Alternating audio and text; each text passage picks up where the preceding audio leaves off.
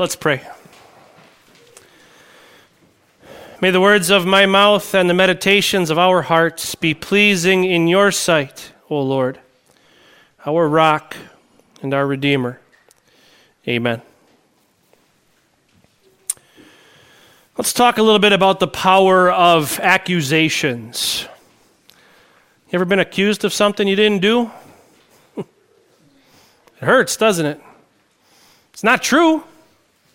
You didn't actually do what you're being accused of doing, and yet it still causes you great pain. Accusations, whether they're true or false, have the power to shatter reputations, destroy relationships. They can bring down the most powerful, and they can destroy what appear to be the strongest of all marriages. Accusations are powerful. This Old Testament man named Job knew that well. I'm going to assume that most, if not all of you, have heard of Job. He's pretty famous for his suffering.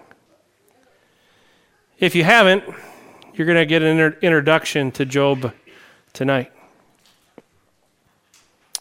In one day, Job lost his oxen, his donkeys, his sheep, and his camels, and everyone who took care of those animals for him.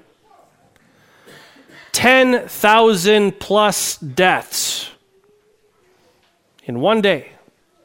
His entire source of income, everything that he had set aside for retirement, all his wealth gone, dead. And as if that wasn't bad enough, that very same day, his 7 sons and 3 daughters were gathered together in a building. They were celebrating life's great blessings, and the building they were in collapsed, and all 10 died. In one day, Job lost his 10 children and all his wealth. What would you have done? What would you have said to God if that happened to you? Here's what Job said. Then he fell to the ground in worship and said, "Naked I came from my mother's womb, and naked I will depart. The Lord gave, and the Lord has taken away. May the name of the Lord be praised." He worshiped. He worshiped his God. He said, "I didn't come with anything, and I'm not going to leave with anything. Everything I had, the Lord gave. He has taken it all away. I praise him nonetheless." And you'd think that's about as bad as it could get. Then it got worse. Job was inflicted with some sort of disease that caused his body to be covered with sores, boils, from head to toe. On the bottoms of his feet, so he couldn't stand. On his back, so he couldn't sit or lay down. He found comfort in finding shards of pottery and scraping the boils with the pottery. That was comforting to him. That's how bad he suffered. His wife, she turns to him and said, "Are you still maintaining your integrity? Curse God and die." Job replies to his dear wife, "You are talking like a foolish woman. Shall we accept good from God and not trouble?" Maybe you know what it's like when the troubles of this world hit you like a wave, and then another wave, and then another wave. Relationships fall apart. Someone you love is taken from you unexpectedly. And as if that wasn't bad enough, then all of a sudden you get a diagnosis, she gets a diagnosis, he gets a diagnosis. And just when you think it can't get any worse, another wave washes over you. That's what was happening to Job. You'd think he could at least rely on his friends to help get him through this challenging time. But as his friends come to him, they accuse him. They say, Job, it must be you. We don't know what you've done, but you must have done something, because God would not let you suffer the way that you are suffering unless you had done something really terrible. What is it? Admit the truth, repent. Job says, I haven't done anything. I don't know why this is happening, but they keep coming after him. They keep saying, you must have done something. And eventually, he cracks. Job says to the Lord, if I have sinned, what have I done to you? You who see everything we do, why have you made me your target? Have I become a burden to you? Job was so full of despair, he cracked. He gave in to the pressure, and he pointed the finger at God, and he said, this is your fault. You are unjust. You are unloving. You don't care about me. You are not faithful. He pointed the finger at God, and he said, this is your fault. This Lenten season, in our midweek services, we are going to keep gathering and we're going to keep seeing God on trial. We're going to see people point the accusing finger at their God, saying, you did this.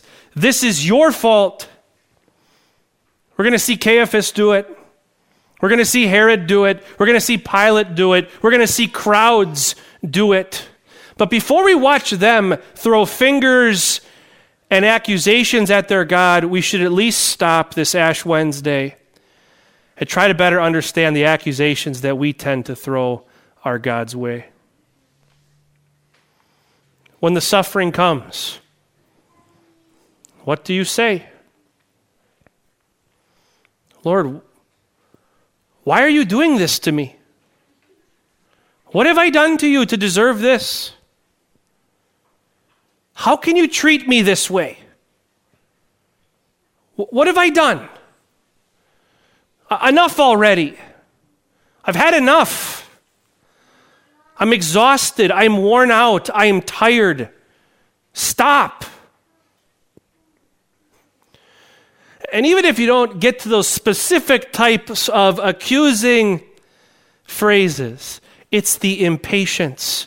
It's the frustration. It's the attitude inside your heart that's fed up with God and all that he has done.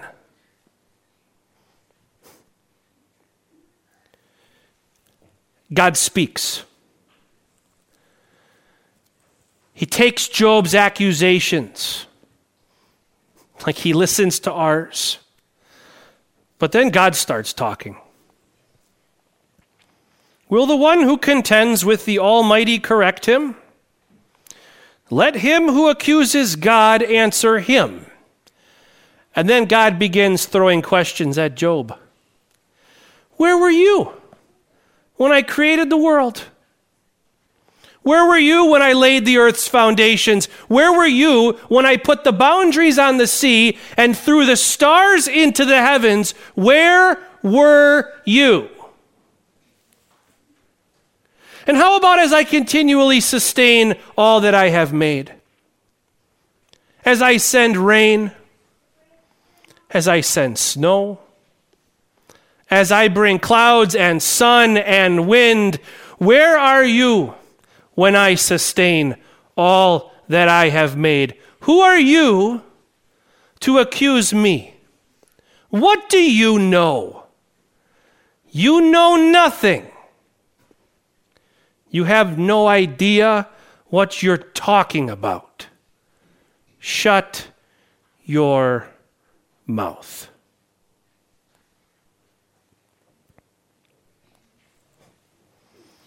And Job says, surely I spoke of things I did not understand. I repent in dust and ashes. And now God had Job right where he wanted him, in a place of repentance. Your God has called you to repentance through his word time and time again, and oftentimes he has done that through people who love you and care about you, through your parents, maybe through a sibling, through a spouse, a friend, a pastor, a teacher. But don't forget that sometimes God calls you to repentance simply through suffering. In Luke chapter 13, there's this fascinating account where a group of people come to Jesus because of a tragedy that had just taken place. A number of Gentiles had been slaughtered by Pontius Pilate's soldiers inside the temple, and they wanted to know what Jesus thought about this tragedy. Here's what he said. Do you think that these Galileans were worse sinners than all the other Galileans because they suffered this way? I tell you, no. But unless you repent, you too will all perish.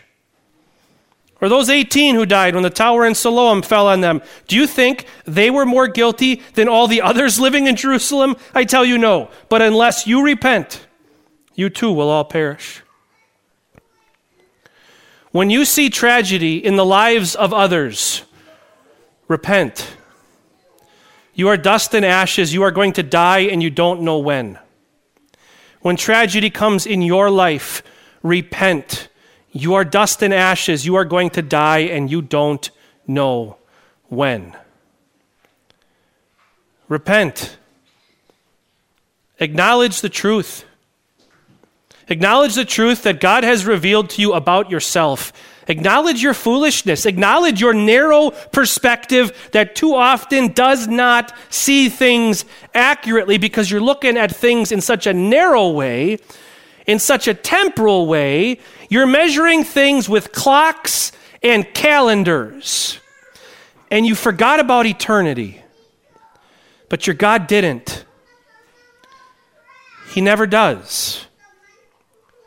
Acknowledge what's true about your faulty perspectives. Acknowledge the foolishness of pointing the finger at God. Acknowledge the truth of your sin. And then cling to the truth about your God. Cling to the truth that your God takes the accusations he does not deserve, and he takes it, and he takes it, and he never breaks. He took on flesh. He never once had an accusation that was true about him.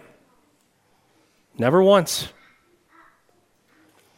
But he went to a cross where he endured your accusations and mine, and he never flinched. He just took it. He took the hell that my sins deserve. He took the hell that your sins deserve, and he never cracked. He never pointed a finger at his Father. He never said this is unjust, even though it was the most unjust thing that had ever happened. He allowed himself to be treated as though he had committed your sins and mine, and he took the punishment willingly.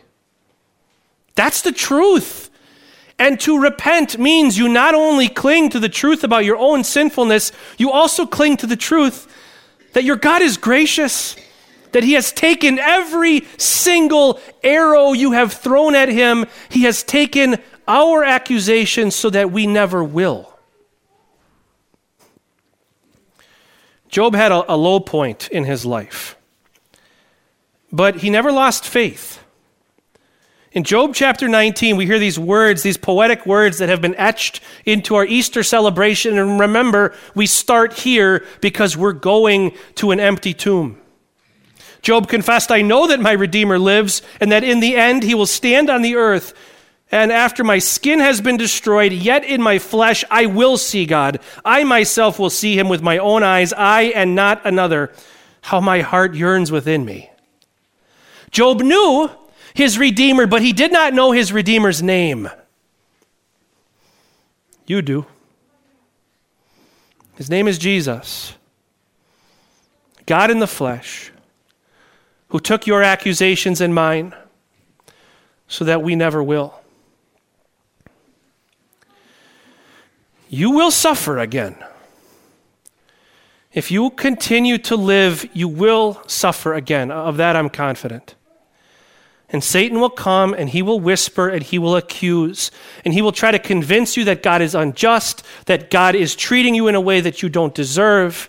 Remember Job, but don't remember the man. Remember the God who sustained Job. Remember the God who gave Job everything he needed to endure even these most horrific of tragedies. Do you remember how the story of Job began? Satan came to God and said, this one, I can get him to fall from you. He's just too comfortable. Let me take it all away and he will curse you and die. And God said, have at it. Satan tried to take everything from him, but God would not allow him to take Job's life, and God would not allow him to take Job's faith. God sustained him. God even blessed him, just as God blesses you and I who hear of him. You will suffer, but remember as you do that your Savior Jesus who suffered is now alive, and he is with you as you suffer. The one who endured hell on the cross for us will sustain you and me as we suffer. Brothers and sisters, there is no need for despair. There is no need for accusation. There's not even a need to understand, because your God perfectly understands how even your suffering will be for your good, and it will be. And he will get all the praise and all the glory. The Lord gives, the Lord takes away. May the name of the Lord be praised. Amen.